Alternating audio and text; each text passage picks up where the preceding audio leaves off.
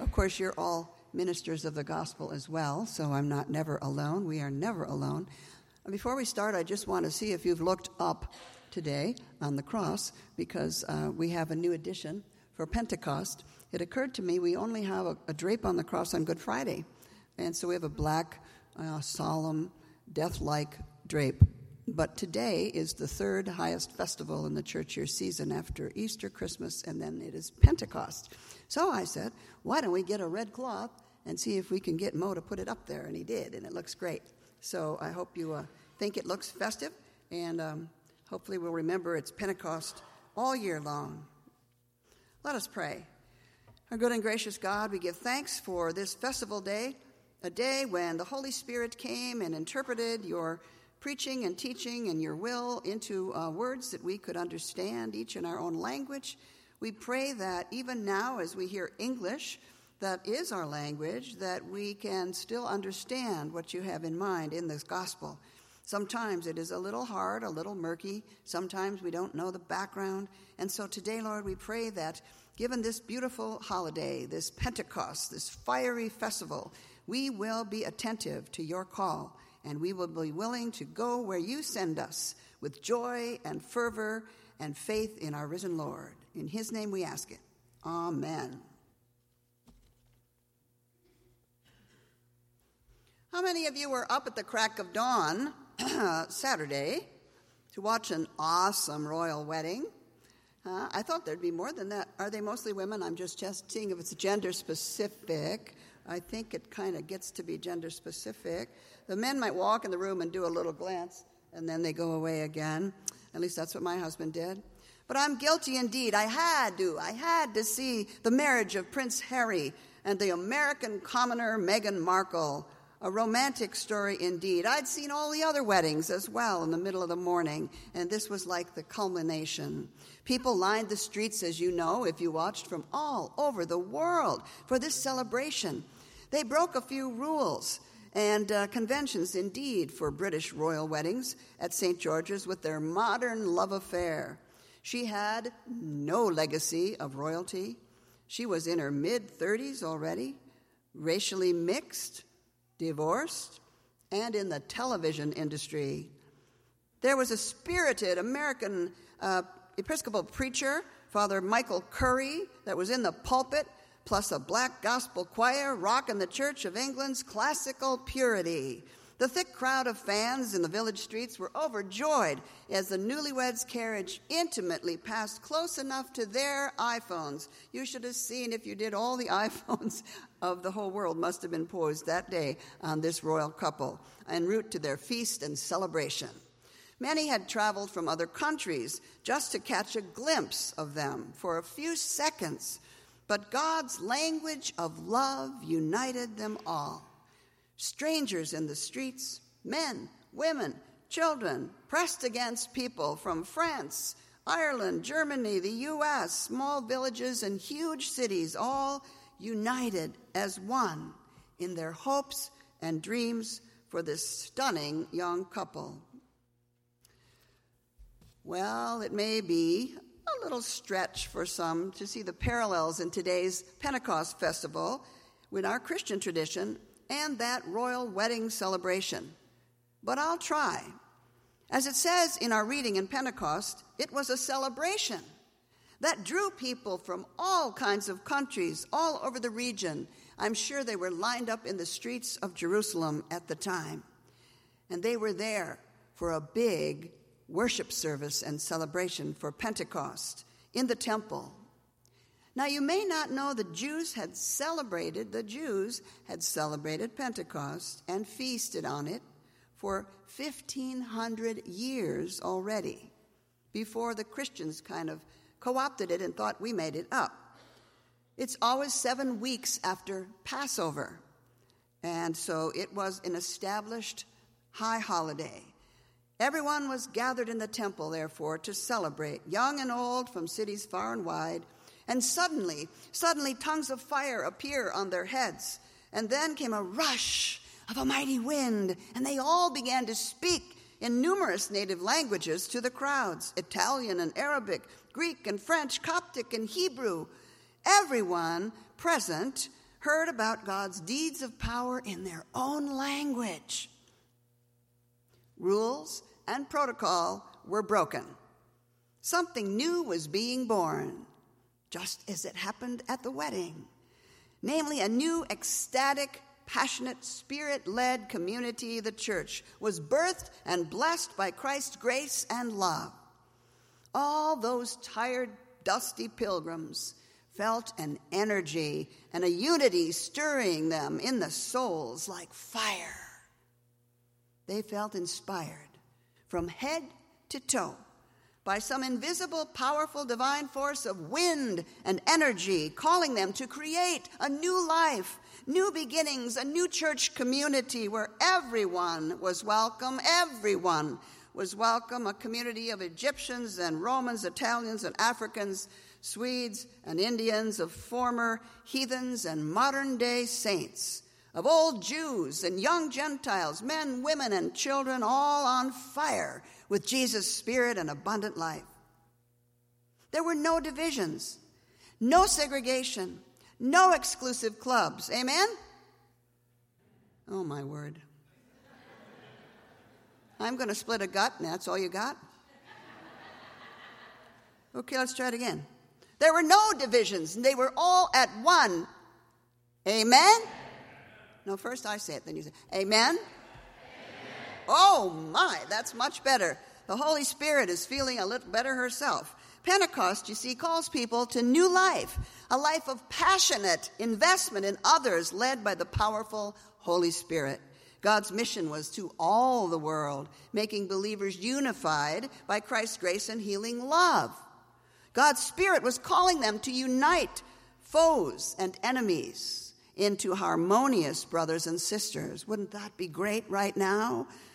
Foes and enemies becoming united, harmonious brothers and sisters. They shared their bounty with those who were dirt poor, and they went out and helped the disillusioned and the hurting, the forgotten in jails and prisons, and they preached a chance to be born again, breaking the chains of sin and desperation. Old men and young women were eager to join Jesus' mission calling that first Pentecost day. The Holy Spirit enlivened Peter's preaching. I wish I'd been there. I did hear the sermon at the wedding, though, yesterday with Pastor Curry, and he set them on fire, I tell you. That was not a typical high church Anglican sermon by any means. The Spirit had him in the crosshairs, and he was feverishly fiery, stirring like no other person in their midst. Yes, brothers and sisters, a new day is born on Pentecost. It may have been 2,000 years ago, and we may have just a sort of a red cloth hanging up there, but wait, are you still with me? This is not a history lesson. It's not a history lesson. It's not a stuffy story from the old past of Christianity. No, sir. This has everything to do with you and me right here and right now. We are novices, perhaps, at being so fired up as Lutherans. We are, some of us, professional Lutherans. That means you generally don't get too excited about too much. You sit in the same pews every week so we can take attendance and make sure you're here. If I asked you to all stand up and move, there'd be grumbling and groaning and discomfort because you'd have to do some new vision of the sanctuary, some new perspective of us up front. But the Spirit, nonetheless, is up to task for Lutherans. For Lutherans who are a little bit quiet, a little bit frozen chosen, a little bit, no, don't rock the boat. Absolutely, the Spirit is here today, alive and well, in this simple sanctuary, calling you to feel the power of your faith, the power of the Holy Spirit, which you got in baptism. You've had it forever. It's there in the midst of your life every day. Are you plugged in to the power of the Spirit? Are you boldly standing up for Jesus outside these walls where everybody else might not think like you do? There's a whole world out there, how well we know, a whole world. It's falling apart. It's pulling ranks. It's pulling borders, and we're all broken and separated with confusion. There's racial divisions rising, broken families, shooting, ravaging high schools. Again, the shootings come, and drugs are overtaking lives. Politics are paralyzing our conversations. These are times when we need to receive the Spirit's fire in our hearts, marrying us to the vision Christ has for a new community, a new place where gracious love is at the core and everybody has a place to serve. Everybody's got different spiritual gifts to bring to the table. And the Spirit is making of us a holy project in this world. Yes, we may be the frozen chosen, but we can thaw out on a day like this, and we can keep that momentum going if we call upon the Spirit. Come, Holy Spirit. Let's hear it. Come, Holy Spirit. Oh, that's much better than 7:45. I don't want you to get puffed up, though. Come, Holy Spirit. Come, Holy Spirit. Come to me, Holy Spirit. Come to me, Holy Spirit. Light my fire. Light my fire. Now you're good. Now you're preaching. Go ahead. Ask for it. Ask for the Holy Spirit's power to enter you. And again, say it louder and louder and louder, like you really hope the Holy Spirit hears. Come, Holy Spirit. Oh, my word, we've already lost. This is kind of like a pop quiz, kind of like a Pentecost pop quiz. Okay. Come, Holy Spirit. Come, Holy Spirit. Okay, amen. Amen. Oh, boy, now you don't have to say the... Okay. Thank you. Now you're cooking. Today, this morning, there's always a wise one in the group. Okay, we're gathered together here this morning, brothers and sisters, because we have the potential, individually and corporately, to change this world. We can pull in and turn off the news and think it's all bad, but that isn't going to help anything at all. We need to breathe in that powerful Spirit and go back out into the broken pieces of this world with glue and start to put things back together again. And you won't be doing it alone. If you undertake a mission that God's calling you to do, God's going to show up and help you to do that mission. For you and me and the whole human race, one life at a time, potentially we can change this world. Start small and work your way up. Dream dreams. Is it in your neighborhood where changes need to come, or at work where coworkers aren't getting along? Is it your family system that can't talk because you're all in different political camps? There are many of those families. Maybe the Holy Spirit can work through those borders and boundaries. Dream of welcoming strangers and refugees from around the globe in our country. No more every nation for themselves. No more high walls. No more divisions, bombs, or borders for fighting and killing. But be at work for peace and harmony and unity and inclusivity in God's name, whatever way you can. This Pentecost festival is for us right now, right here, and there was never a better time to use your spiritual gifts. Do you know what your spiritual gifts are? Our new members take a test. In baptism, each of us is gifted with a special array of gifts. For some, it's administration, or some it's teaching, or some it's advocacy, or some it's music. But you have gifts that are uniquely given to you in baptism for building up this community and the world. Maybe find out how you best can serve the world. When you play to your strength, you're going to do a better job. Here's God's guarantee this Pentecost morning. She's moving among us, that Holy Spirit, like wind and like a flame. Oh, subtle at first, like a dove coming down perhaps to land on your head. But if you say, yes, Lord, I'm ready to go. Send me to your people. Use me and give me the power and the faith and the openness to do amazing things I never did before. Maybe you'll go build with Habitat for Humanity for the first time. Or you'll continue your tutoring for children after school. Or you'll start a GoFundMe campaign that will raise money for those in Haiti who are still waiting for home reconstruction. Or you'll attend an ELCA National Youth Gathering and become an ambassador to alienated teenagers.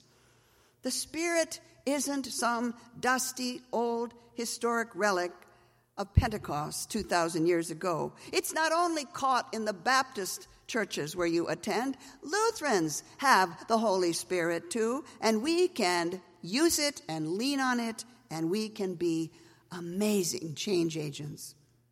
You can feel it. You can feel it when the Spirit comes. It warms you up. It moves you inside. It opens your eyes. Everything seems refreshed, renewed, and your faith begins to percolate. Even your heart begins to stir a bit as you hear God's call to you personally in this place right now. Yes, indeed, the Spirit has work for each one of us to do. Doubly hard work, I know, for Nordic, Germanic Lutherans. The Spirit has its hands full to stir you up and make you bold and brave and not worrying about what anyone else thinks. Not whispering as much as shouting. That's what we need to do, for this world needs healing and hope and a new day and safety. But that Holy Spirit, she's up to task. She's going to move us placid Lutherans. She's going to see you here today and think, I know what they've got, and I'm going to move them to action. I'm going to move them from their assigned pews, where many of you have sat for 10 years or more. The same pew in this place. Go out into the world. Go to a new place in the world, a place where people are hurting and drugging and depressed and battling diseases and longing to hear they are God's precious children, and you are the only one that might be able to tell them that good news in this hurting world. We need to hear that we are not alone. We are family. We are God's family under Christ's leadership, and the language of love unites us all. As the song goes, there's a revival. There's a revival, and it's spreading like wildfire in my heart. Can you hear it? Can you feel it? There ain't nothing going to steal my joy. Clap your hands. Stomp your feet till you find that gospel beat. Amen? And I've got a heart overflowing because I've been restored, and there ain't nothing going to steal my joy. There ain't nothing going to steal my joy. Let's say it. There ain't nothing going to steal my joy. Amen.